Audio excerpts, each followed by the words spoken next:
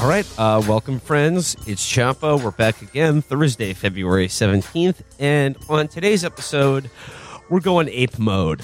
That's right. We're Hell yeah. The exciting new horizons of Web3. We're talking NFTs, blockchain. We're talking cryptocurrency. And joining us to explicate these very topics for us is journalist Mike Isaac. Mike, welcome to the show. Hey, thank you for having me. Sorry. Sorry, I'm going ape mode early. I'm sorry. Ooh, he's on his Web3 shit. All right, so I guess we should get into this like the simplest way possible. Mike, what is Web3? And how does it differ from Web 2.0? This is like the latest iteration of what the technology the internet promises. How does Web 3 distinguish itself from like earlier iterations of sort of tech ideology? Yeah, I feel like it, as with many things in tech, kind of depends on who you ask and like what their different answer is. But like the smartest thing I heard was basically Web 3 was a rebranded version of crypto and cryptocurrencies, because everyone in DC hates the thought of cryptocurrencies because it always brings up the idea of like unregulated darknet markets and like money laundering and shit. So it's like basically just building stuff on blockchains to have a different version of the internet in the future, instead of like you or me going to Facebook or Google or something where we have like a central account on a database. Instead, we might use that in an account across the blockchain and everyone can see it and access it, but you own your own shit. It's very like the whole key is distributed system rather than a central system at some company. Okay. Well, actually, let me ask him an even more basic question than this. Yeah. What is the blockchain? Right. So it's like God, how do I even really say it? It's kind of like the most basic iteration of this. Like years ago, maybe 10, 12 years ago, this guy kind of invented the idea. Do you remember when everyone was talking about Satoshi? Who is Satoshi? Who is Satoshi Nakahura or Kobayashi, right? Nakamoto, I think it was. Yes. Nakamoto, yeah. And then Newsweek thought they found him, and then it was just a guy named Satoshi Nakamoto that they chased down on the freeway. Yeah, it was really fucked up. Reddit found the real Nakamoto, but they had found Dzhokhar Tsarnaev. So that was this guy who went by Satoshi Nakamoto as his pen name, like wrote this white paper long ago, like 10 or 12 years ago, basically saying, here's this new currency called Bitcoin, and like a way of sort of basically doing money so that no one sort of central power can kind of hold it all, and so like maybe there's too much power in, let's say, the Fed, who or which sort of like determines interest rates and like has a bunch of like basically decentralizing the concentration of power. And so blockchain tech, I'm sorry, I'm starting to hate myself as I describe this, but blockchain tech basically. You got to do it. This is why you're here. I know. We're all gonna hate you too at the end of it. But questioning my life choices that led me. I'm gonna understand what the goddamn blockchain is at the end of this episode. I don't care if I have to hate you to do it. So. Sorry, continue. The idea is like a distributed ledger. You hear the word ledger a lot of all the transactions that occur on this tech. So if I move Bitcoin around from one account to the other, everyone else who is looking at the blockchain can see it. And so, and it like sort of is stored on each of these computers. That's why you get into like, it's really bad for the environment, or like it's each sort of transaction takes a fuckload of computing power or whatever. And so, and each there are multiple different types of blockchains. There's Ethereum blockchain, there's Bitcoin. So like, it's sort of I guess the simplest way of thinking about it is the distributed computing system that everyone has insight and access to at all times. But it's, I really don't want to sound glib here, but like that description just sounds like the internet to me. You're not entirely wrong, honestly. Like, I think the difference would be, let's say like, if you're using Instagram, let's say that's all stored on Amazon Web Services on a server somewhere, right? And like if it's going down, like there's a central point of failure that if the fucking AWS building like has its power go out or like a car drives into it or something, like that's a problem, and you might not be able to use Instagram all day. Whereas in blockchain land, that since it's a distributed thing, like there's no one central point of failure necessarily, I think. So they would argue that's good. That's, we can all sort of do it and have access to it, blah, blah, blah, blah. Well, I mean, like back to like the sort of the driving ideology behind the blockchain and its proponents, like it does seem to be very much based in this idea of like decentralized networks and this kind of pseudo-libertarian idea of kind of like a broad distribution of like the choke points of like, the currency, knowledge, information, things like that. But like, I was just like, you literally wrote the book on Uber, and like in like earlier cycles of kind of like tech ideology. Like it's not just like a business that makes billions of dollars, but there's an ethos to it as well. And like with Uber, it was disruption. It's this idea that like, we're going to innovate in these spaces of like providing services that are like these moribund dinosaurs or whatever. And we're going to provide better service to people for like less money. And like we're making the world a better place. Like how would you compare the ideology of disruption to the proponents of like sort of blockchain, crypto, Web3, like techno ideology? So I think they all exist on a similar spectrum. Travis Kalanick, the former CEO of Uber, had the cover image of the Fountainhead as his Twitter avatar for a very long time, right? And like that was that said something about what he stood for, and I think that's totally not, now it's like a trope. It's not uncommon in Silicon Valley for the guys, and it's a lot of guys to be like, we espouse libertarian values. We think that smaller government is better, and or at least to some degree they think that, but there are a lot of contradictions in it. But I think if maybe a good way of thinking about it is like if Web 2.0 was about like disrupting how people access the internet, or how people sort of access different companies or different services before by adding like a layer of consumer internet to it. Web 3.0. Oh my God. I'm every time I say that, I want to fucking just punch myself. Web 3.0 is like this idea of it's sort of like a specious idea though. They're saying we're taking power back. We're providing power to individuals. We're like sort of, since it's a distributed system, there's not going to be any Facebooks and Googles of the world. It's going to be all these different things.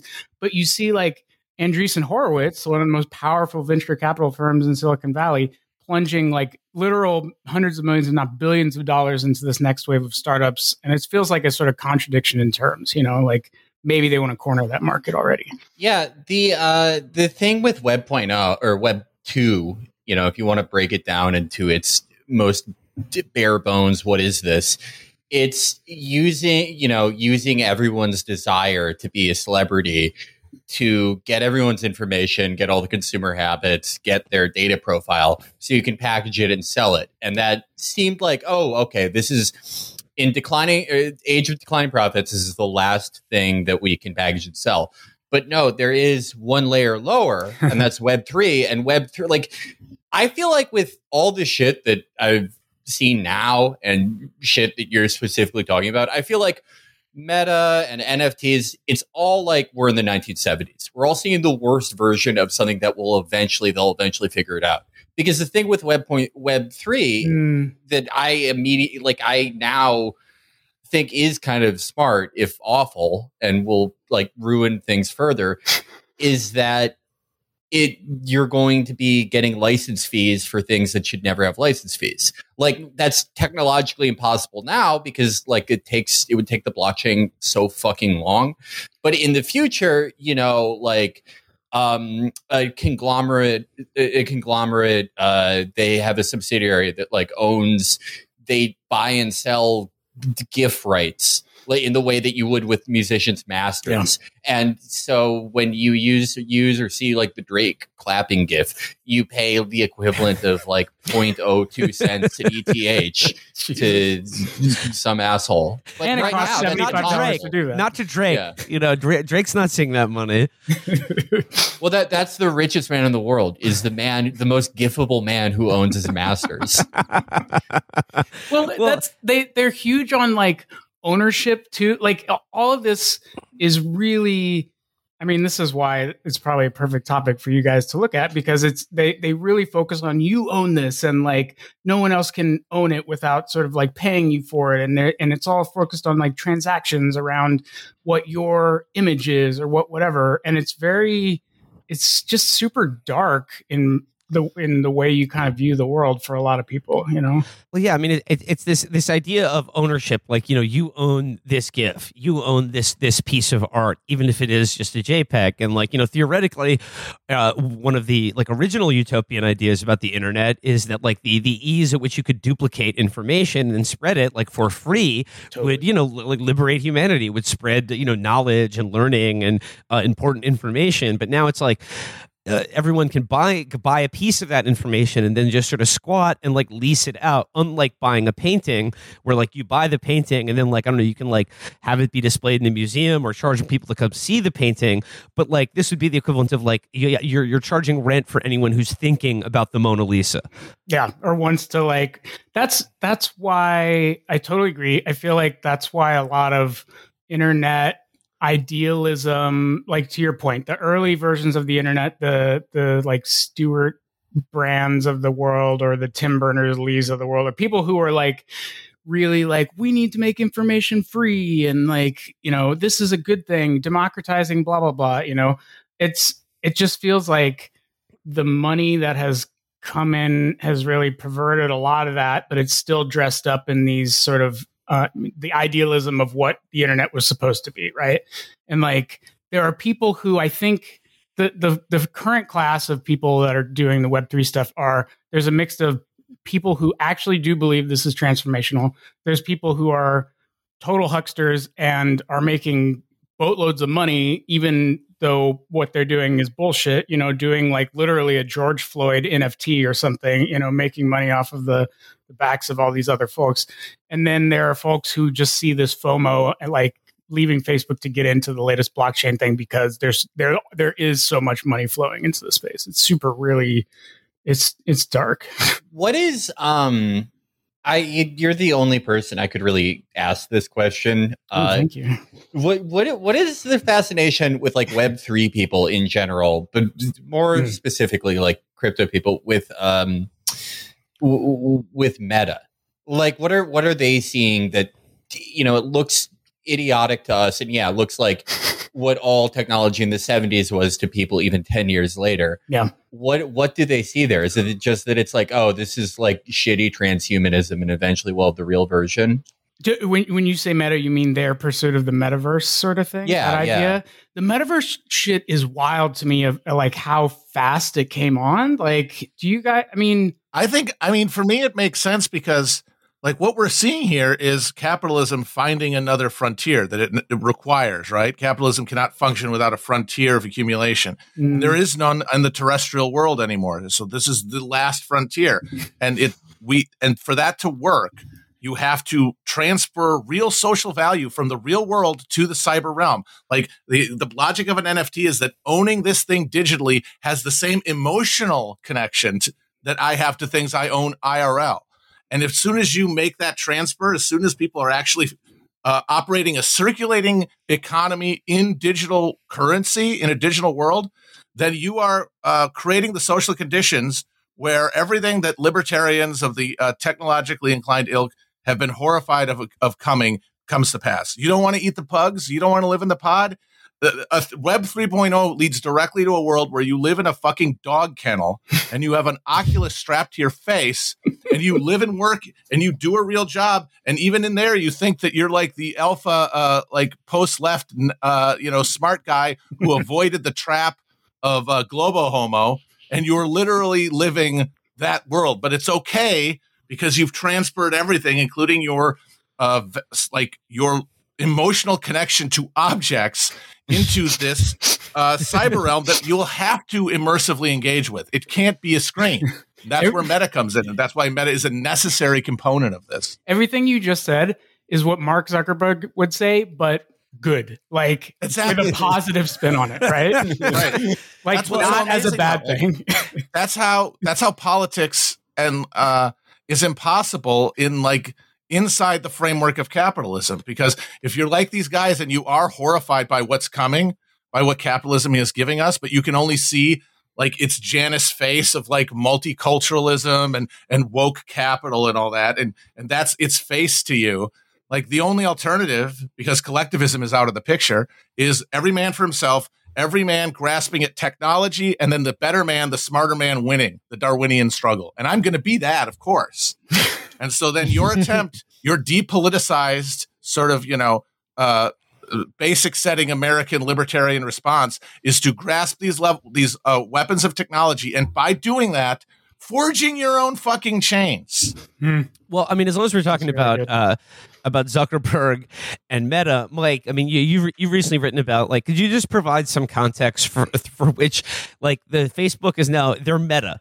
They're launching the metaverse, and it was so successful that they lost $230 billion of market valuation in one day. But to me, it's like, obviously, this is just Uber on an accelerated scale. Like, you're loss leading forever because you're not really making a product that anyone wants to buy or that has a business model that works at its heart. This is building capacity for what comes later. Like the way that Uber destroyed labor regulations at the municipal level and broke us through to another level of labor exploitation. This is going to bust us through to another level that way. Like, but what I mean is, like, for like Mike, like for a company like Facebook / Meta, for a company like them, for them to lose 23% of their stock value in one day because of how shitty the metaverse looks, is that really like a disaster for them? Is it like for Mark Zuckerberg? Is that truly the end goal here? I mean, like, are they like jumping out of windows at Facebook headquarters? Like, it doesn't seem that way. So I think a few things. I think one, Mark Zuckerberg really does want this metaverse to happen and actually believes in it. Yeah, like he absolutely. The Silicon Valley economic engine does not work if this doesn't work. Yeah. So that essentially means it will work. Yeah. Because the government will do whatever it takes to make sure it works. They're the finger on the scale. They're picking the winners like they always do. And this is the only hand we have economically as a system. There's nowhere else for us to go.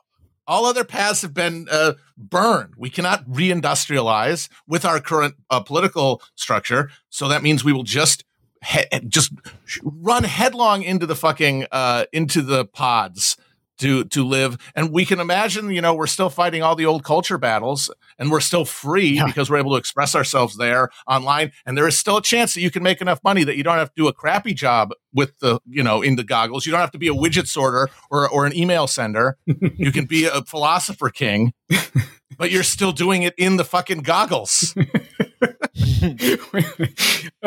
No, and like that is the sort of self-propelling nature of this too is also really fascinating to me. Like, just in the beginning, when we were talking about how it came on so fast, like I get emails daily now about, here's the 10 best metaverse stocks that, or to pick or whatever, like just sort of a thing that didn't exist now is an inevitability. Right. And I think in tech, they kind of always talk in terms of inevitability. When Uber came on, it was like, this is the way labor workers' rights or lack thereof is going, whether you like it or not. We're dragging you into this version of the future. And eventually, like the folks that I would talk to, they'd say, when this is legalized, not if we win this battle or not, this is what it's going to look like. And I agree with you, Matt, but that's like, they sort of create their own momentum around it and sort of push us forward. I think Zuckerberg wants this to happen and believes in it. Read Snow Crash and like literally read Snow Crash. Neil Stephenson. They have the literature memorized, the whole canon. But like read it. It's sort of like the most surface level version of what reading is, I think, on a lot of this. Just like not really, they would argue Well, these that guys are all bimbos, is the Right. thing. Like they really are Bimbos. decapitated by their STEM knowledge. Like their STEM ability created this like firewall between their like the basic self-doubt that you need to propel you through like actually knowing anything. Yep. Like that engine of like, well, maybe I don't know everything. That's going to push you into like, interrogating your beliefs. But they're so convinced by their material success that they know everything, that they are like Dunning-Kruger proofed. And since everyone around them is either in the same lobotomized condition or directly benefits from them, is like gathering around like the fucking fish that like eat between shark teeth. And so they never will and they never can intersect with reality, especially since the Fed at this point exists to keep them afloat. Well, yeah. It's like a kid thinks they're driving, they're riding their bike, but their dad is like still holding on to the seat. In the same way that like Protestantism is the sort of side toxicity of American / Ulster Protestantism is the thing that no one thinks about is the inherent problem that comes with being a human living in the human world, but thinking you know all the answers. Exactly. There's no further investigation to go. I have a personal relationship with God, i.e., that's me. God, whatever I'm thinking, that's him. Yeah, It's and just from a third perspective, admiring me, basically. Yeah, right. And there are problems with like any religion, obviously, but with like most forms of it. I mean, actually, this is true for the most reactionary forms of Islam. You'll see in like Saudi Arabia, but Judaism, Catholicism, but a billion other things. The thing isn't like, oh, we've figured it out. Yeah. It's varying degrees of we know very little but this one thing. But this, what you just described, like the blinders that come from having figured out this one linear progression tract, it's Protestantism without any pretense of God. So it's exactly like because it's the chronological accumulation of Protestantism. Protestantism is the beginning of to articulating a fracture from the social church, like and creating a new way to understand the universe outside of the context of like a socially reinforced church hierarchy, which is no longer viable in that early modern era. And it starts with, oh, God is real. But I have a personal relationship with him. And then I get to spend all day like working out these fucking math problems to reconcile myself to God because I can't feel a connection to God. I have to keep doing algebra to get back to God existing separate from me, and then subverting my will to him, right? Like being a good person.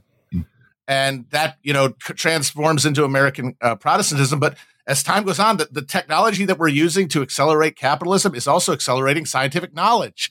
And people who pride themselves on faith through rationality, which is the premise of the Reformation, is that human reason can get you to belief, then eventually you don't need God. You have your mastery of nature to stand in for God, and heaven on earth could be possible. And as soon as technology accumulates far enough, you can even imagine an eternity. You can even get rid of the idea of ever having to reconcile yourself to mortality. And that's where the very tip of the spear these guys are. Guys like Musk and Thiel, these guys legitimately do not think they will die. Like that's not an exaggeration. And that is just Protestant heaven that they can believe in because they're not depending on God's grace, which what's that? It's abstract. It's not real. But they can have faith in their understanding of technology, their ability to ride the wave. And they can believe in that because believing in yourself is that final existential faith, belief that we all need just to live.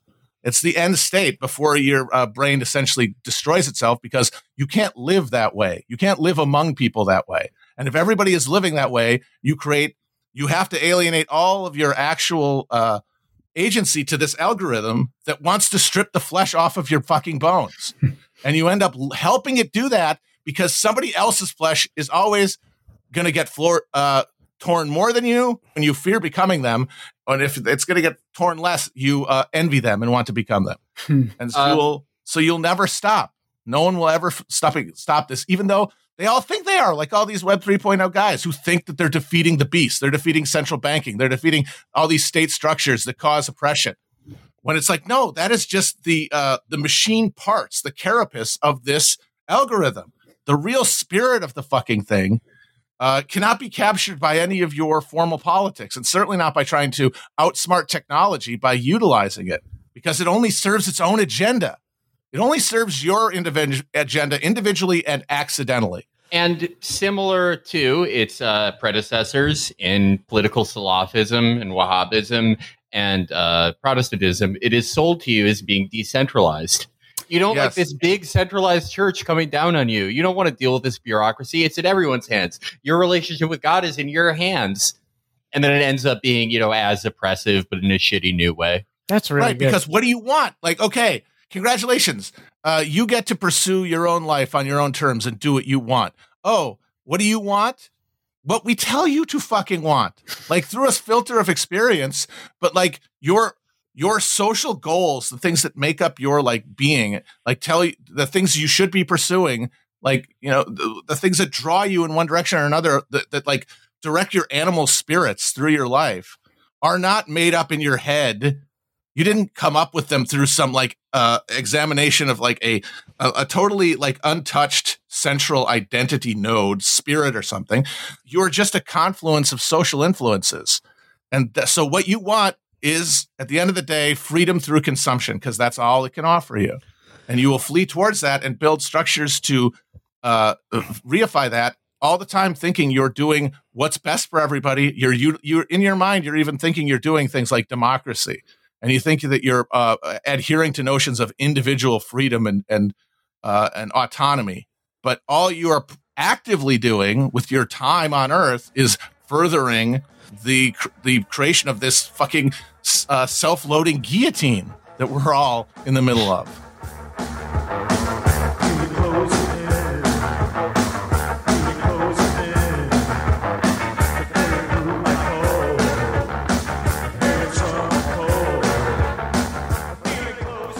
Just return just for a second to like how our STEM overlords metabolize like literature and human culture for their own purposes. Like you talked about how Zuckerberg, all these guys read Snow Crash and they're like, hey, like that sounds great. I can't wait to live in Snow Crash.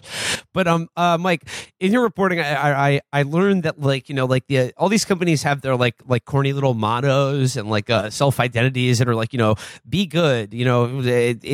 Innovation leads to innovation. Move fast and break things.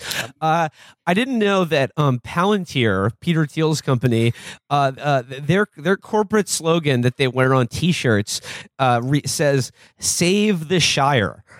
Like the like a Lord of the Rings thing, and like the name Palantir also comes from Tolkien. But yeah, like they're saving the Shire, and like who is that? Like Peter Thiel lackey who's like running for Congress or Senate from Arizona. Oh, Blake Masters. Blake Edwards. Yeah, he's the guy.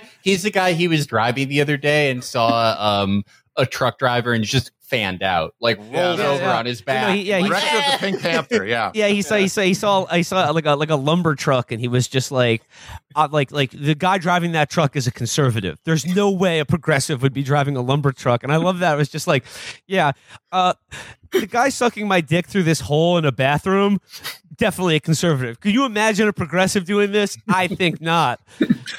Tom of Finland only drew conservatives. Yeah. But in Blake Edwards, in the Blake Masters, like if you watch his campaign ads, there is this kind of like he doesn't say it explicitly, but this like save the Shire mentality is that like Peter Thiel, like either they believe themselves in their own hearts and minds, or that they're selling this image that like what they are doing is preserving like the small hardy folk ways of like normal Americans' lives. No, I think that's right. I think it's funny to me. Again, this goes back to like the reading list of folks who, and I think they carry a lot of baggage from, like high school and like things that where they were just essentially sort of bullied or whatever. And then sort of now get to take a, dominant stance in the culture, or at least shaping culture or whatever it looks like. But I think they just go to these sort of almost like texts that they think are sacred, again, that are not like maybe part of a full liberal arts education, but are the closest thing to like what they got there, and use that as the pretext for what they're doing. And that's why I go back to, like, it's funny because a lot of the time folks are like, all right, this is, they ascribe like malice that I think is there for some, but like unintentionally there. Like, I think they actually do believe in a lot of what they're doing, even if they don't know exactly what that means. Does that make sense? Yeah. I think they all secretly know where this is going, and they're all excited. I mean, one Super Bowl commercial that we forgot to talk about last episode, it was kind of blue. I can't believe we forgot about it. Was the one we talked about that one. Okay. The fucking Metaverse one with the Chuck E. Cheese band. Like, this is them after this giant quarter of loss, right? They lost billions and billions of dollars, the biggest drop ever. Oh, we are introducing this product on what used to be like the most sacred commercial real estate in the world, and still is, like whatever vestigial power it has is still there, is Super Bowl. And what did they decide to go with? They show this animatronic band at like a Chuck E. Cheese, having a good time, playing music. All the kids love them. And then the store shuts down and the place is abandoned. And then all the animals get sold to separate buyers. And one of them gets smashed into a goddamn car crusher. And they end up all like in sterile environments where they can't move, where like they're dead. Their batteries aren't being used. They're basically being used as like fucking statues. They're living zombies who are just like propped up in like museum lobbies and places. And then they all get the metaverse goggles, and then in the metaverse they get to play again as a band in the virtual Chuck E. Cheese. That's their promise to you. Is that your hopes for this world will die. You will see any hope you had of living an actualized life in like 3D space obliterated. You will have your autonomy as a human stripped from you, but it'll be okay because you'll be able to simulate it in the metaverse, where you can attach as much emotional investment to these pseudo things aren't real to your actual life, which is totally constrained, which is completely without freedom. I would in my metaverse, I would love to have the meta Chuck E. Cheese band playing as my meta Titanic, full of only the actor John Candy, sinks into the North Atlantic. And you waterboard John Candy for eternity. And it's the Chuck E. Cheese band playing as the meta Titanic sicko the drain. On a John Candy reserve. Like, I want the minigun that fucking Jesse Ventura had in Predator, and I want to go to like a Coachella of John Candy. It's just 2,000 rounds a second. All right. Let's move on before this episode devolves into the insanity of our John Candy episode. No, but just to say, that was their idea to pitch. Yeah, that was not satire. That was their own pitch to you. That's how confident they are that no matter what, this is going to happen. And they're not selling you on it. They're trying to get you ready for it. Yep. And you know that they had the Foo Fighters perform in the metaverse on VR, which also broke down and didn't seem to work. But I hope Dave Grohl got paid, I guess. I don't know. Yeah. I mean, my God. But no, Matt, I think Steven Spielberg make only a few years ago. Ready Player One. Remember, like, this guy is the arch priest of like the satanic religion of like American capitalism, right? Like, he is like a fucking shaman of the modern world. And what movie did he put out to the absolute bafflement of everybody like 5 years ago? Ready Player One. Yeah. Another thing where it's like, this is not like, oh, we could be like this. Like, no, you are going to live this way. You watching this, get ready for it. You cannot stop it. You can only whine about it, rebel against it, get suicidally depressed over it, or you can try to get on the winning team. Well, I mean, Matt, to your point, like what you said, like the old model of advertising is like, drink this beer, you'll be cool and sexually attractive. Like they're selling you a product, enticing you to buy a product. Whereas, like Mike, what you just said, like the speed at which like the metaverse is now just a thing, and everyone seemingly accepts it. And like to Matt, your point about the Super Bowl ad, and then all the celebrities pitching crypto, it's this idea that like, it's already here and everyone's already doing it. Yeah, like we need your part. It's just like, yeah, just getting like like not even like getting you used to the idea, just sort of presenting it like it's already happened. We're already like all the celebrities are already getting into crypto. Like, why aren't you? Like, dummy. Come on. Did you see Paris Hilton last night? You're getting people into the stadium. Like they've already bought a ticket. Maybe they don't know what door they're supposed to go through. Well, this is the door, idiot. Well, let's talk about like another like real world application of what we're talking about here. I want to talk a little bit about the this BuzzFeed article by Katie Natopoulos that came out that, according to sort of like ape and NFT heads out there, doxed the creators of the Bored Ape Yacht Club. And this is very strange because like the Bored Ape Yacht Club, it's like a company that's valued at like $1 billion, and that they are like soliciting venture capital funds for, but there is still this expectation of the people reaping the money and seeking investment should remain completely anonymous, and that like to cover it like you do any other business is to dox them or to violate their privacy in some way. What's your take on like on the Bored Apes Yacht Club doxing in quotation marks? Yeah, I thought that was totally ridiculous. I mean, Katie used all public information. That literally all this shit was sitting out there that no one put the dots together. And then she basically went to them. My understanding is she went to them and was like, yo, I figured out that you guys are actually an MFA grad and a guy in Florida or something. Like literally just sort of two guys. And they were like, that is correct. And then they put the article out, and then like they sort of like fucking self-flagellated on Twitter and said, "Oh, this is, they're destroying my privacy and my anonymity and stuff like that." And then they went on camera with this journalist who, it was just super, super very like, they have harmed us in a way that I just don't think is fair at all, Mike, especially to people who are docs, Mike, did you see the interview with the Bored Apes CEO that was going around this morning? It was bizarre because, I mean, like Chris will edit in the audio of it. When I got the phone call saying that they were going to release their identities, I asked for time so that we could tell their families, so that we could make sure that they were safe. I was told I had 30 minutes.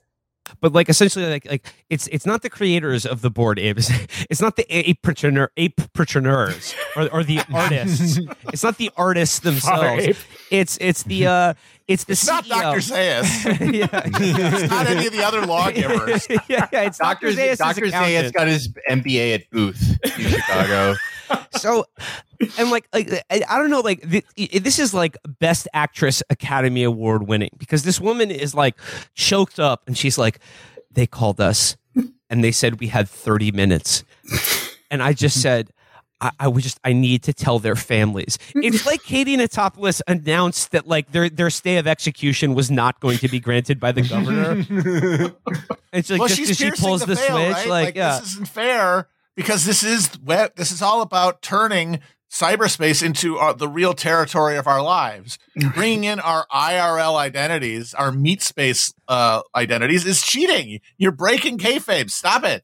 Yeah. Oh, Banksy is just like some guy from whatever, like Leeds or I have no idea who he is, but like he's not like this crazy. I totally agree. I think that like, and part of it has been the mystique around, oh, we don't know who these guys are, and like we're buying a piece of this thing, and I do think it brings it down a little bit, but I also think it's like gotten to the sort of tipping point that everyone sort of has the FOMO around it, that you need to get one, even though you don't really know why you need to get one. That it's the train keeps on running. I mean, here's another like stunning example in recent news of like I said, the real world like knock on effect of all of this utopian ideology. Mike, I assume you were familiar with the rapper / influencer Razzle Khan. Razzle Khan, I have seen a few of her videos. Yeah, Turkish Martha Stewart. Okay, my question here is, like we've all seen her raps, we've all seen her Instagram videos and TikToks and things like that. Razzle Khan, the Versace better win. Come real far, but don't know where I'm headed. Motherfucking crocodile of Wall Street. Silver on my fingers and boots on my feet. My question here is, how is it possible without like if crypto didn't exist, would these two people have been responsible for what is, in effect, probably the largest theft in human history of $3.6 billion in crypto, which is like 0.5% of all the or more of all the crypto that exists, period.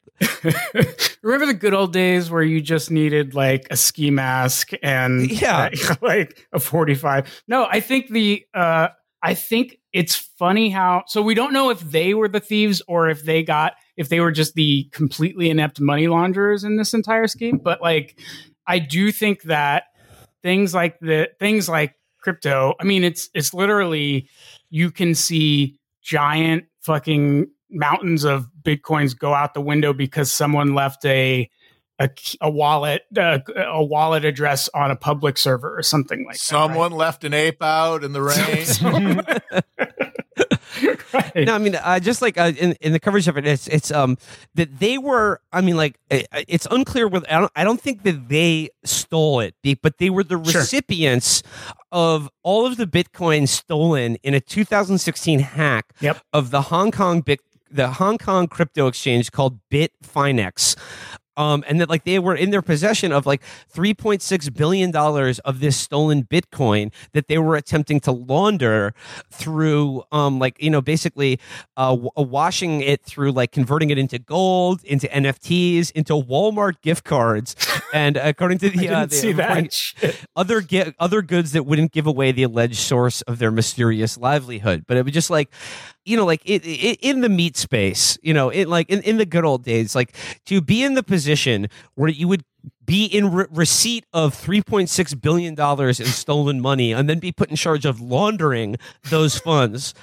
Like how were these two the people that were like the point men for what, like I said, the biggest theft in human history? I think that's why the story is so good, because you're going to like, also I can't think of another like real big criminal who left such an amazing digital footprint in any like just on every level, how all of his tweets are out there, all of her sort of like whatever you want to call it was out there. And so if they weren't the ones, one theory actually that I did hear is like, if there was a hacker who had this huge heist, saw all this heat on him, got this long before this was worth billions, and it was more in the like thousands, then swelling up to millions, then now it's like billions, the FBI and everyone is on your tail. Maybe the hacker's like, fuck this shit, I can't touch it, because as soon as it goes out of the wallet, everyone's going to be following it. So maybe I need to give it to these people to launder and then somehow like sneak out the back door with it. But how they found, if that's the case, how they found them, it's just, I mean, the pro crypto argument, or the argument you'll hear from someone at like Andreessen Horowitz, is they would not have been able to catch these people as easily if we weren't able to track them through this sort of digital breadcrumb trail, which I don't know, I guess is not like completely dismissible, but I think they also were very bad compared to some of the other ways that people tend to launder money out there, because it happens very frequently. This is another shining example of how this is going to suck, man. Like, they're trying to tell you it'll be fine, but the actual experience of it is going to suck.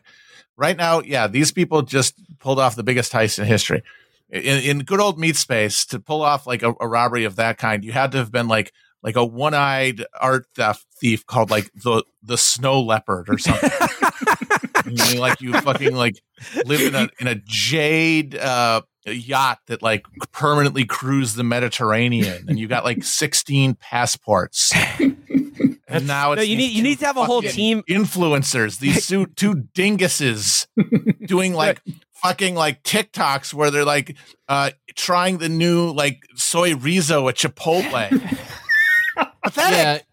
Yeah. I was going to say, you said who left a footprint like this, and the last thief who had such a big previous footprint per such an incredibly large heist was this guy Lee Murray, who was an MMA fighter who was rumored to have knocked out Tito Ortiz, then a UFC champion, in a street fight.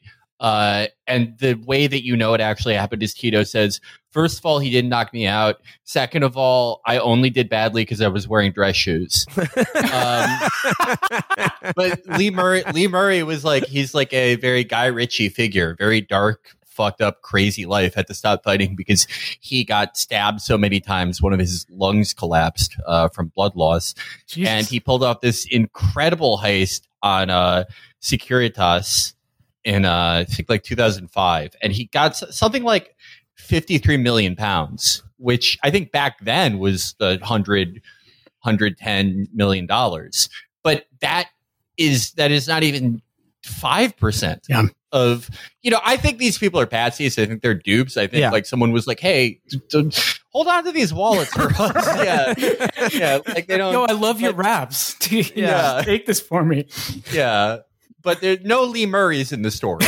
There's just some guys who are great at computers and these dopes. I would watch a movie on Lee Murray. I feel like thinking about how. No, I mean, that's everyone would. But people keep buying the rights and the movie never gets fucking made. Oh, that sucks. I want to write the Lee Murray movie. It's never going to get fucking made. That sucks. Well, this thing is about to get made. Someone optioned the Razzle-Con memoir like 3 days after. Brother, we gotta watch like terrible fake versions of these assholes do the boring shit that we've already got to see them do for free on our fucking Twitter accounts. Oh, fantastic! You ready for Jennifer watch Lawrence? That one on Home Depot Net, new tube site of your favorite home improvement chain. $15 a month. No, you're mad. I would watch a movie about a $3.6 billion heist that involved like a team of guys, like Ocean's 11, that were assembled and like this guy's the master forger. This guy's called the Rhino. It's like a League of Gentlemen, like a Lady Killer style scenario. But nope. It's a boring movie about these boring assholes and they're stupid. Like otherwise, I would take like a Goodfellas style thing, like Lufthansa based, where as long as Razzle-Con ends up hanging in a fucking meat locker at the end. Dun, dun, dun, dun, dun, dun, dun. Come on, put in that Layla's theme, Chris. One day you're eating sweet green with charbroiled chicken breast. The next you're having one of Panera's salad bowl creations.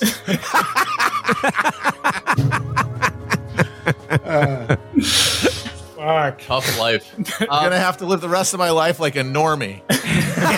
Yeah. As long as I can remember, I wanted to be based. Mike, I have a this is a little bit sideways, but I have a NFT question. Hit me. So I've noticed a lot of celebrities like pushing NFTs. And I think with some, it's like it's a legitimate interest where like they're dumb as shit. So it makes sense. Right. Like some of my favorite artists in the world have NFT profile pictures now. Lil Durk, Future, Lil Baby, like some of my favorite guys, they all have it.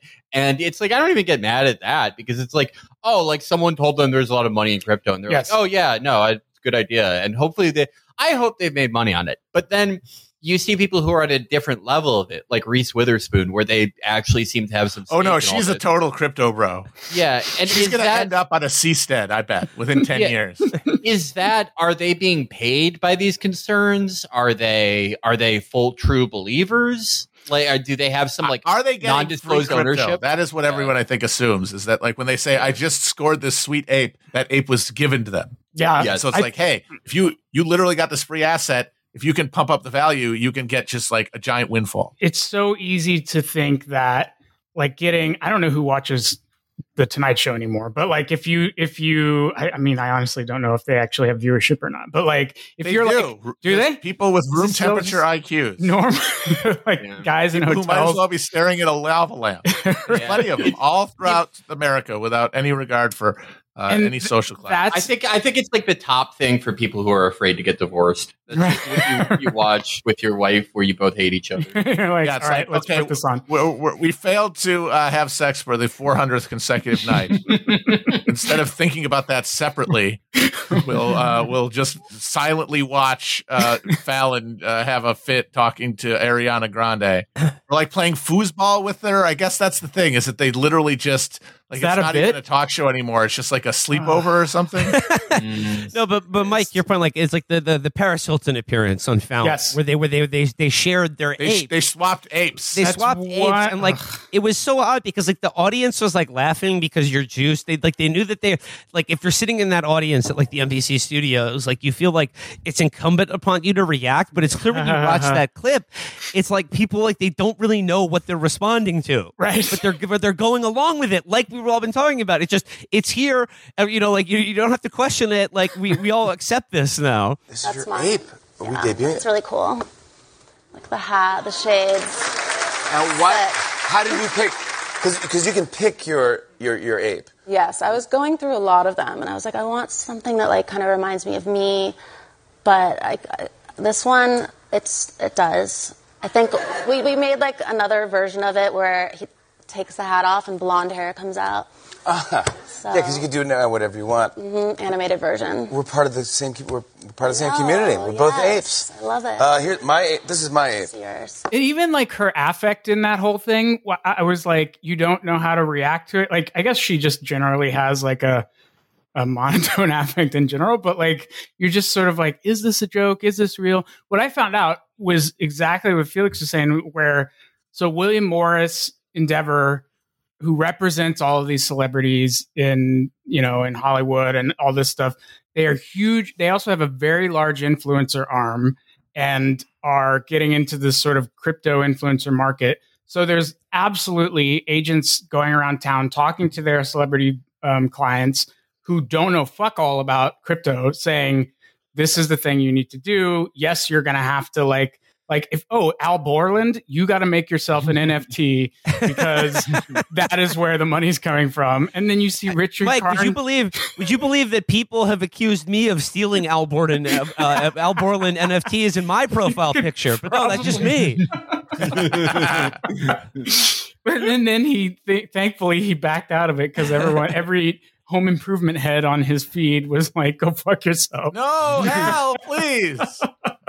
I gotta say though, if I was Borland, I'd be like, fuck you people. I don't owe you anything. Right. Well, and that's the line. I did see something very interesting in the music space, because Baby and Dirk were pretty early on like getting into NFTs, like a few months before people. And to his credit, Baby is always talking about putting his money away. I don't think this is the safest thing, but hopefully he didn't put a 7-figure amount in. I would be very sad if he went broke from this. Maybe check out the bond market first. Yeah, I wanted to be like, let me get in contact with Lil Durk and tell him about muni bonds. But one guy, there's this guy, and I thought this dovetailed really interestingly with like crypto online culture. There's this guy, I don't know if everyone knows him, but he was pretty popular, Tory Lanez. And he was accused of shooting Megan Thee Stallion in the foot. And it caused a huge, huge setback in his career. A lot of people stopped collaborating with him. Megan Thee Stallion, when she was riding very high, it was a bad look to collaborate with him. Like the Baby caught heat for that. And things were generally like looking rough, but he had a pretty active fan base. And he did something pretty immoral, but I think it's kind of clever, which is he sold his album as an NFT. So you could buy NFTs of the album, and then he would do these things. He would do something where like he would buy, or allegedly, this is what people think is going on. I'm not accusing him of this. He would buy one of the albums, the NFT albums, and then sell it for like double the price and be like, look, I'm already making people money off this. We're all going to get rich together. And it's like, holy shit, that's like genius to do. Dude, they're all doing it OpenSea is the name of this trading like NFT listing platform that they all sort of put them on. It's like eBay for NFTs basically. And someone did a study of the transactions on OpenSea and like some, I'm not going to say the exact number, but some X percentile of all transactions on OpenSea are made by the top, let's say 500 accounts or something. And it's all just sort of like people trading back and forth and seeing the value go up. It's a lot of smoke and mirrors behind a lot of this stuff. But sorry, to go back to the original question about the celebrities, do you think this is like, it's like a split like that where like probably 30% are really into it and 70% are like, getting the thing? I think there are people who, and here's where I may differ from some people. I think there are interesting philosophical questions around, let's say, musicians and music rights, right?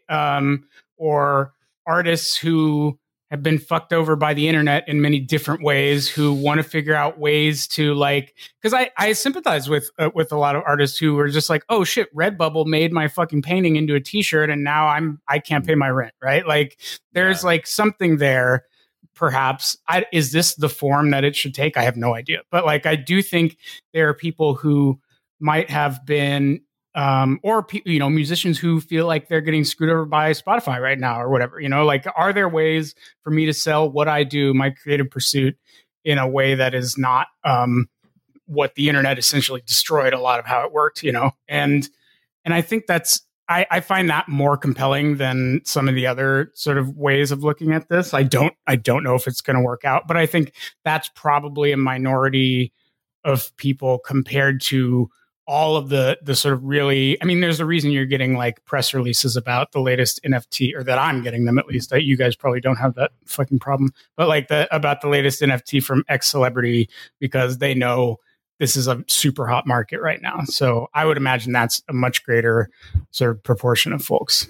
Yeah, I've noticed that it's a big thing with people who either kind of fell off or like got canceled. Like people who did something awful, they're still out there. It's a great thing for them.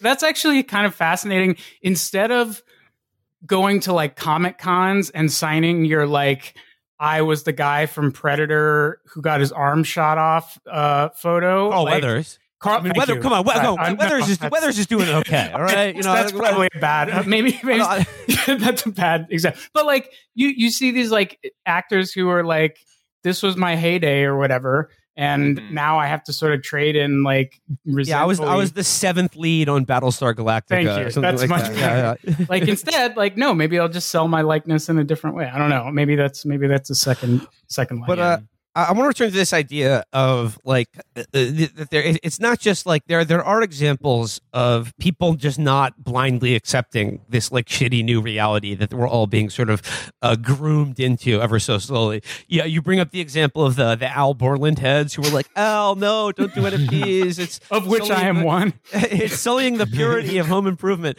but. You wrote an interesting article about like the biggest and most effective like sort of individual fan base pushback against like the astonishing speed and proliferation of NFTs into like penetrating every aspect of like what we take for granted of how we like interact with the culture has been gamers. Yeah. And could you talk a little bit about how what they're angry about, and like how they have begun to sort of like stand up, or just say like, hey, this is bullshit, this sucks, we don't want this in our video games? Totally. No, I think it was it was funny because this actually started with a bad tweet of my own that I got schooled by Lizard Rumsfeld, I think Twitter user Lizard Rumsfeld, who really ended up educating me on what the gaming community feels like about NFTs, because I'm based in Oakland, out in Silicon Valley. I'm talking to these people who are all the time are like, NFTs are the future. We're leaving fucking Facebook to go do this. We're doing startups, blah, blah, blah, blah. So I hear a very specific version of the world a lot of the time.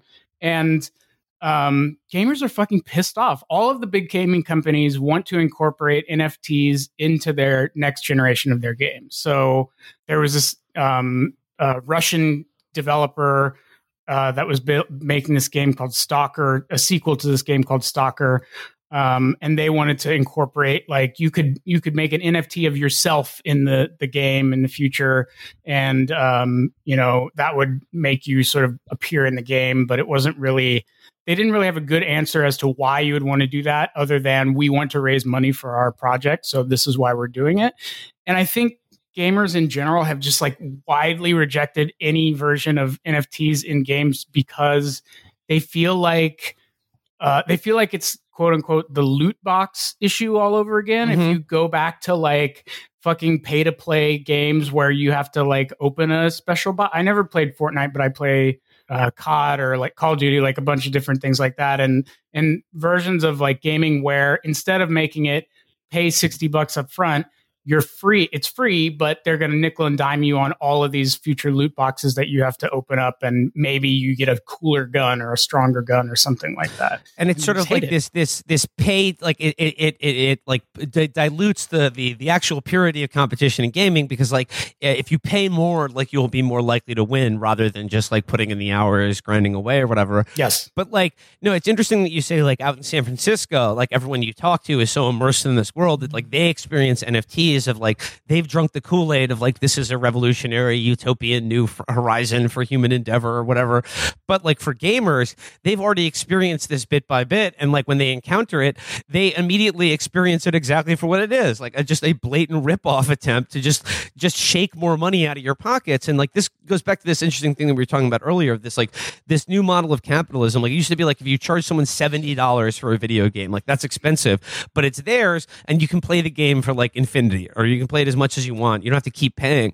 But now with this NFT model, there's like this, like you buy the game, but that's not good enough. They realize this like subscription model. If you have to keep paying them like $2, $3, $4 every month or every day to keep playing the game and to progress at the game.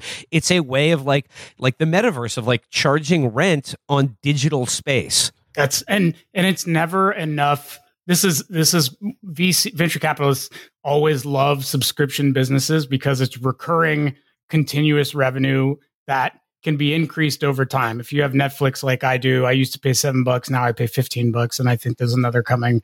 Or if you have Amazon Prime, that's going up another $20 in a couple of months or whatever, And so they take this idea of ownership, and what ownership once meant is now changing into a different kind of ownership. But now, instead of like owning the game once and just sort of having it updated in the future, no, it's continuously paying over and over for different things, including the thing I paid for, which was a John McClane avatar in Call of Duty a few months ago. Well, I mean, there are certain things that I think are worth it. Okay, thank you. It's not all bad. It's not all trash. If you can be John McClane in Call of Duty, I'd pay for that. Thank you. But, I think that the gamer thing is interesting because the thing that sounds closest to like what NFT heads want them to be, like in their best of worlds, their best possible description, is skins in Counter-Strike. Specifically, because it's one of the only games where skins have a secondary resale market. And similar to a lot of crypto, it's been a great vehicle for money laundering. People have wallets of skins. The most valuable ones are usually people in China or the United Arab Emirates. People have wallets valued at $500,000, $600,000. And when a skin is made in Counter-Strike, it's not like in Call of Duty or in Fortnite where it's just like everyone gets the same copy. In Counter-Strike, all skins have a float value, and float is basically the quality. The lower, the better. And they all look like a little bit different and can have different randomized patterns, and some patterns become more valuable. And it all sounds like exactly like NFTs, more or less, especially with the secondary market and the money laundering. But the thing is, you get to take it out in the game and like flip it around and people see it and they're like, cool knife. Like the guy in our game yesterday who named his knife he, they, I would buy that knife. It killed me. Great teammate, by the way. If he's low chance he's listening, thank you. What a great game we had on Nuke. But, it's stupid, and there are skins that cost like $60,000 that should not cost that much. Like these things should cost like 10% of what they do, but there is a use for them in this thing. Whereas with everything else that we've seen, there's no real use, I think that and I think that you're really touching on, these are secondary markets that have popped up around these games that have not been captured by the studio, right? They all sort of exist outside. I think this is a way for the studio to recapture this lost value of theirs that they see as like way more revenue that they're leaving on the table. And then they spin it as, you guys are owning it too. You take your digital Dragon Ball Z shirt to every different realm that you want to, and you own it, blah, blah, blah. But they are actually sort of reaping that back in, which is really a good way of looking at it, I think. Or just when you compare it to the secondary markets that exist right now, I totally agree. Yeah, and Valve for the Counter-Strike skin market, they get more. You put money into your Valve wallet, Sure. They take a percentage, blah blah blah. But it's not like they could be way more prickish about it. To their credit, I do have to say that, like, out of all the big companies like this, I kind of like Valve the most because they're more true to that old, Web 1 ethos of like, hey, like, just do whatever the fuck within reason. We're not going to tell you too much to do. We're not going to take too much of control of the skins market. They did sort of clamp down on secondary websites that were set up around skins, but I think that's a good thing because these were essentially casinos for children. Yeah, and they made it so it was harder to do that. They add these things called trade holds, but in general, I think they're not getting as big of a slice as they maybe could be. I just I two final examples here about like what are the real world like practical implications of this ideology, and like the first one speaks to this idea of like that what we once considered like owning something is changing rapidly, and that is the example. I know you saw this, Mike, but like the truly insane and terrifying story about the medical technology neural implant company Second Sight, which is it's a technology that is like a neural implant that allows people who are blind to achieve some like rudimentary eyesight that allows them to like envision so that they can like interact and walk around the world. The story begins with a woman who is on the New York City subway when her implant crapped out, leaving her blind. But the point is that this company went bankrupt, and all of the people that have these like bionic eyesight are now unable to get their devices services, the software updated, and are essentially now their eyes are no longer their own. And it's their eyesight is dependent on a company that's gone out of business. And it's like, similar like Boeing when they crashed that plane into the fucking ocean because they didn't update the software. This is now like a real, like in your own brain, in your own mind. If your subscription isn't up to date or the company that gave you eyesight just shits the bed, then guess what? You're blind again. Imagine if you had a mini disc player responsible for like, a section of your knowledge or whatever, and then that format is no longer in use anymore. I think that was what stuck out to me in that whole thing. It's just fucked. Do they, is anyone else making this? No. I think not this one. Damn it.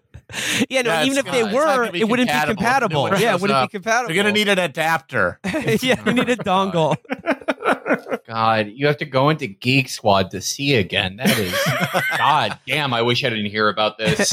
No, you can't even go to Geek Squad to see again. It's like they can't help you. There is nobody who will fix your eyes. Like will update your eye software. Tesla that just stops in the middle of a highway. All the fucking computers just go down and the doors won't open. We should just, if you're one of those people and you're so inclined to do this, the government should just give you heroin. Like that, because like if you lost your sight, that's one of the worst things that could happen to you.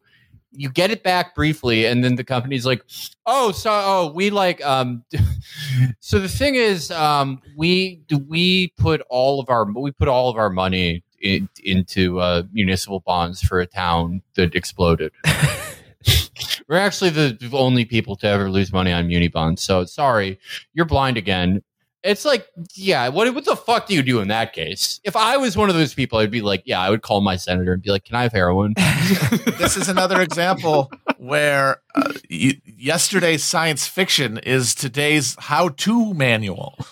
Like somebody read Philip K. Dick's Overdrawn at the Memory Bank and was like, a memory bank. Let's make that literal. Let's do that. Yeah. You can charge interest on your fucking memories. We also, we do live in Philip Overdraft K. fees. It's great. Would you like to continue this sexual fantasy? Please deposit for Ethereum into your wallet. Yep. We live in Philip K. Dick world. We even have a golden man in Jack Harlow. Yep. He's the golden man. He's the animalistic I gotta charisma. say, I remember I first saw him like a year ago on SNL, having never heard of him, of course. That's how it is now with the SNL guests, the musical guests. I never know who the fuck they are, which is annoying. Yeah. It's like, oh yeah, you're old. But I just watched him and he just like came out in like a sweatshirt and like some gold, and he just starts rapping. And I was just like, did he win a contest? Like, does he suffer from enteritis from Mr. Show? And like, this is his last wish? And yet he's huge. I think he's very charismatic. I think he's very fun. Golden man charismatic. right there. Just a pure vessel of good vibes. If you look at his comments, like anywhere, like on Twitter, Instagram, or whatever, it's like he'll be saying I'm going to hold on. I'm sorry. I have to find the actress tweet. I love actresses. I love how your mind works, girl. Just like shit like that. And like just the dumbest shit you've ever seen. Because he's just like, he's living his dream life. I would say the comments are all like, the comments are all like the hottest women ever being like, please impregnate me. Just like the Golden Man. They got the Golden Man to look at a woman long enough and she was like, I need him.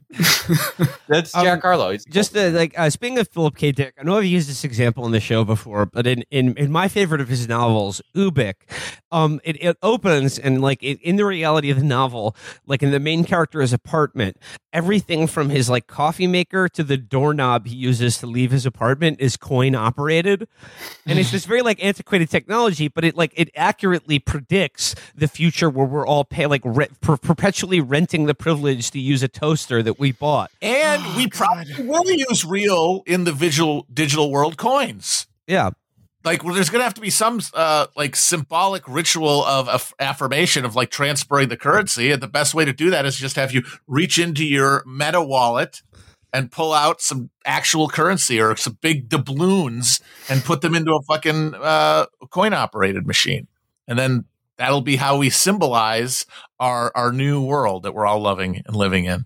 Well, I loved always when Bitcoin was first popping up, these guys would always bitch about fiat. And it is, you can be like, well, it's not backed by anything except for this country and its military and its economy, all its goods and services. But I mean, really, all this currency is the same thing, except it's backed by like dopeness.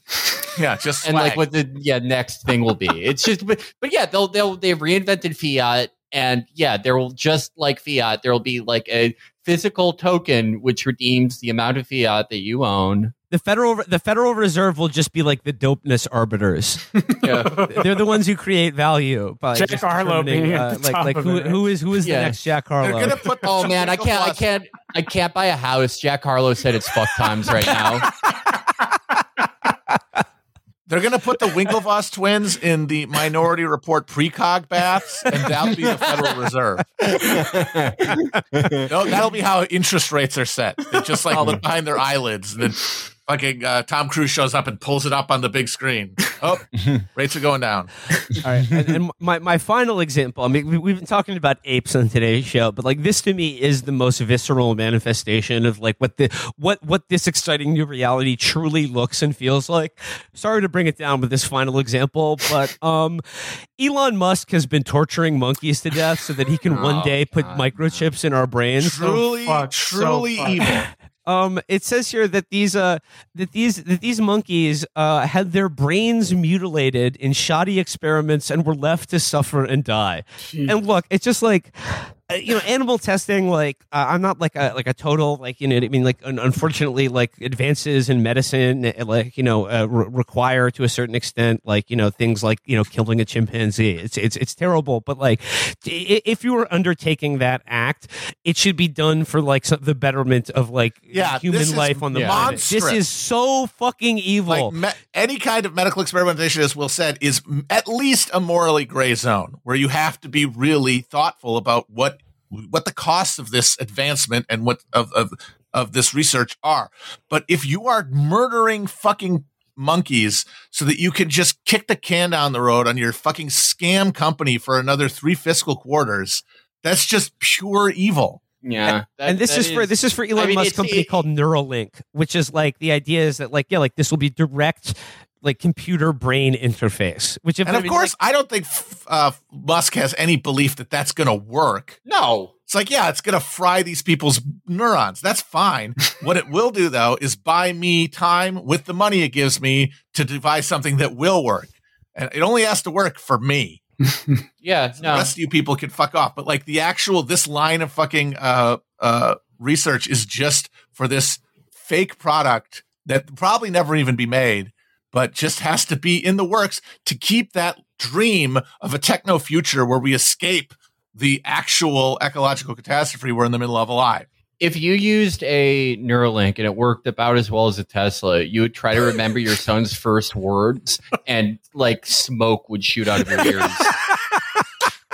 Like it's or even better, it's a disturbing technology, and it presents its own like ethical implications because it could be amazing, it could allow people who are paralyzed to walk again, or it could be like horrifying. But this is really the last guy that I would trust to pose this question. His fucking cars explode. Yeah. No, Felix, you're the true example. It's like, I'm trying to remember, my son's first word, like steam starts shooting out your ears like a Looney Tunes cartoon. More realistically, it will be like, hey, like you'll get on your social media and be like, hey, I've had some problems with my @Neuralink implant, and you sort of bitch and complain. And then it's just like, when you try to remember the first night you met your wife or spouse or something, it just blocks you. It just cuts you off from your memory. Like it's they yank access to your like nervous system away from you. Yeah, it is like you present this technology and you go, I'm not sure if this should exist or not. This is interesting. Where should it go? Okay, I hear you. What if the person who should have the least power over life and death in the world had it? But he's epic, though. Have you considered that he's based? The based shit poster blew up my neural cortex. Amazing. Based shit poster fried my grandma's frontal lobe. I tried to think of a jerk-off fantasy in the shower, and my legs stopped working. Yeah. But like, just like Jesus Christ! Like, even if this particular like line of it actually comes to market in some way, or it's stopped after a number of people, they just their brains melt. Even if it doesn't actually happen, this vaporware has to keep existing in the marketplace. Somebody's going to keep offering this at the end of the stick. Keep playing along, keep trading that crypto, and one day you'll have a Neuralink and you'll get to live in Black Mirror, but fun. I would all that stuff. Yeah, I know how you're saying that even if it worked, even if you got the dream of it, it would still be a nightmare. But actually, I think I would make it cool. Right. I will say, if Valve or FromSoft made it, I would buy it. Or Costco, if Costco made one too. If Costco made one. Those are the 3 best companies in the world. Elden Ring for your brain. Yeah. No, imagine, the FromSoft makes a Neuralink and you like live. It's not like you go into the metaverse and you do your shitty life. It's like you do your regular shitty life, but you are interpreting it as Dark Souls. Like you're doing widgets at work and like filling out reports and shit. It's this. You're fast rolling and killing Gwyn. That'd be pretty sick. I mean, I guess that's pretty like life is pretty shitty and you do die sort of over and over, at least metaphorically. So that contracts. I think that works. Yeah.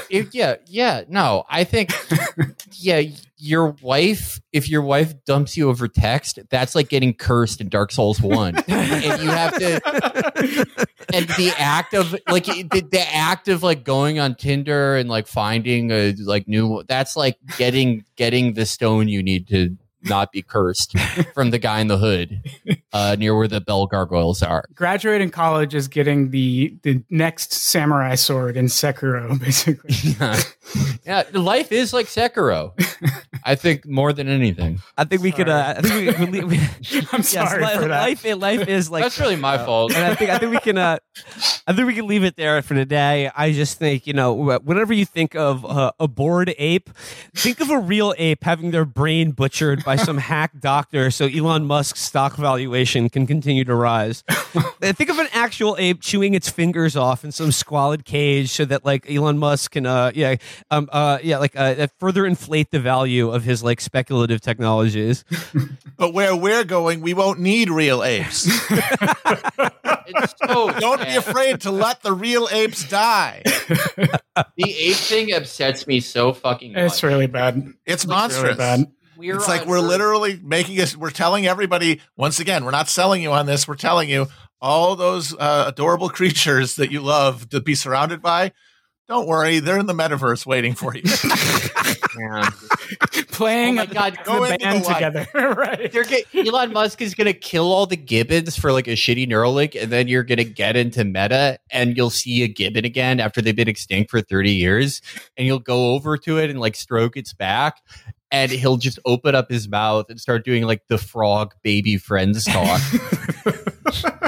And you'll try to kill yourself, but you just get the water gun emoji. Oh my God. Well,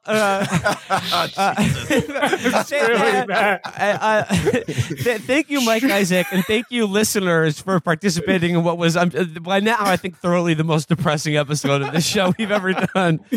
But I'm honored.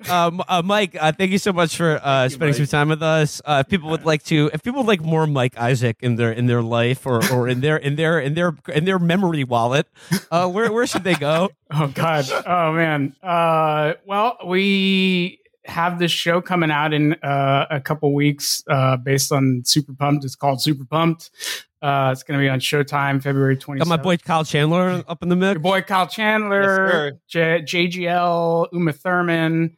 We just released today that Quentin Tarantino is going to I narrator. saw that. Which is like, fuck. I mean, I try to play it cool, but I have a Pulp Fiction poster in my home and my childhood home, so it's a big deal for me. Same. Awesome. That's so super stoked. I think it'll. And then what am I doing? Oh, and then I'm working on more Facebook stuff and stuff like that. But just watch the show, I guess. And thank you for having me. This is super fun. If you ever need another gamer nerd, I'm happy to give you tips or just talk to Felix like offline. Yeah. Like hours in a chat alone. Do you know how sad I am that I'm gonna be? It's on the second day of tour is when Elden Ring comes out. You need to bring a PS5 on tour with you. I have considered it. I very much considered it. Maybe I will. God, it's sad though. Yeah, Mike, thank you so much. Thanks a lot. Congratulations on Super Pumped, and that Tarantino thing is sick. But I'm very excited.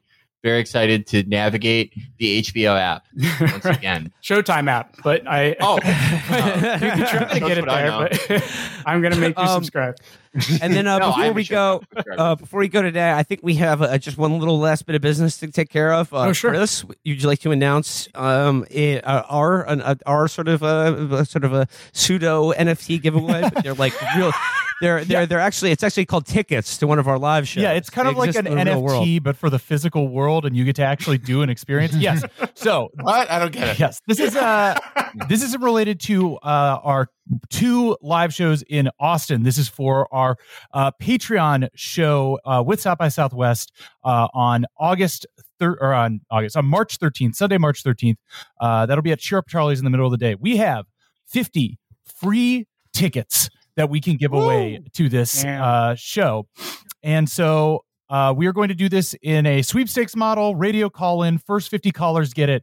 There will be details for how you can enter to get a free ticket to the Austin Patreon show on Sunday, March 13th. In a blog post I will put up on our Patreon at 10 a.m. Central Time this Saturday. Again, this will be first come, first serve. There will be instructions on how to enter in that blog post, 10 a.m. This Saturday. That'll be February 19th, 10 a.m. Central Time. I will publish it. Look out there on Patreon, instructions on how to enter.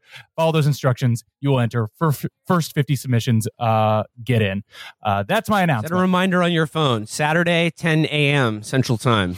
And otherwise, go to trapotraphouse.com/live.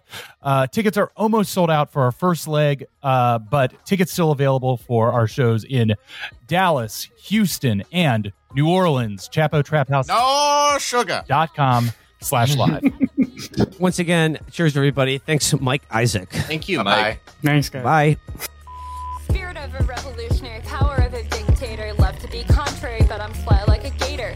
I've got pilot blood, I'm a real risk taker. Pirate riding the flood, badass money maker. Grandmother crocodile, weirder than an X-File. Brief fire, ship silver, so sexy when I slither. Sparkle on my little finger, hell of arousal ear to ear. Poised to throw a zinger, playing on their worst fear. Russell Khan, the Versace better win. Come real far, but don't know where I'm heading. Motherfucking crocodile of Wall Street. Silver on my fingers and boots on my feet. Always be a goat, not a goddamn sheep. Email me, fuck your message at the beep. Beep, beep, beep. Russell Khan's the name, that hot grandma you really wanna bang.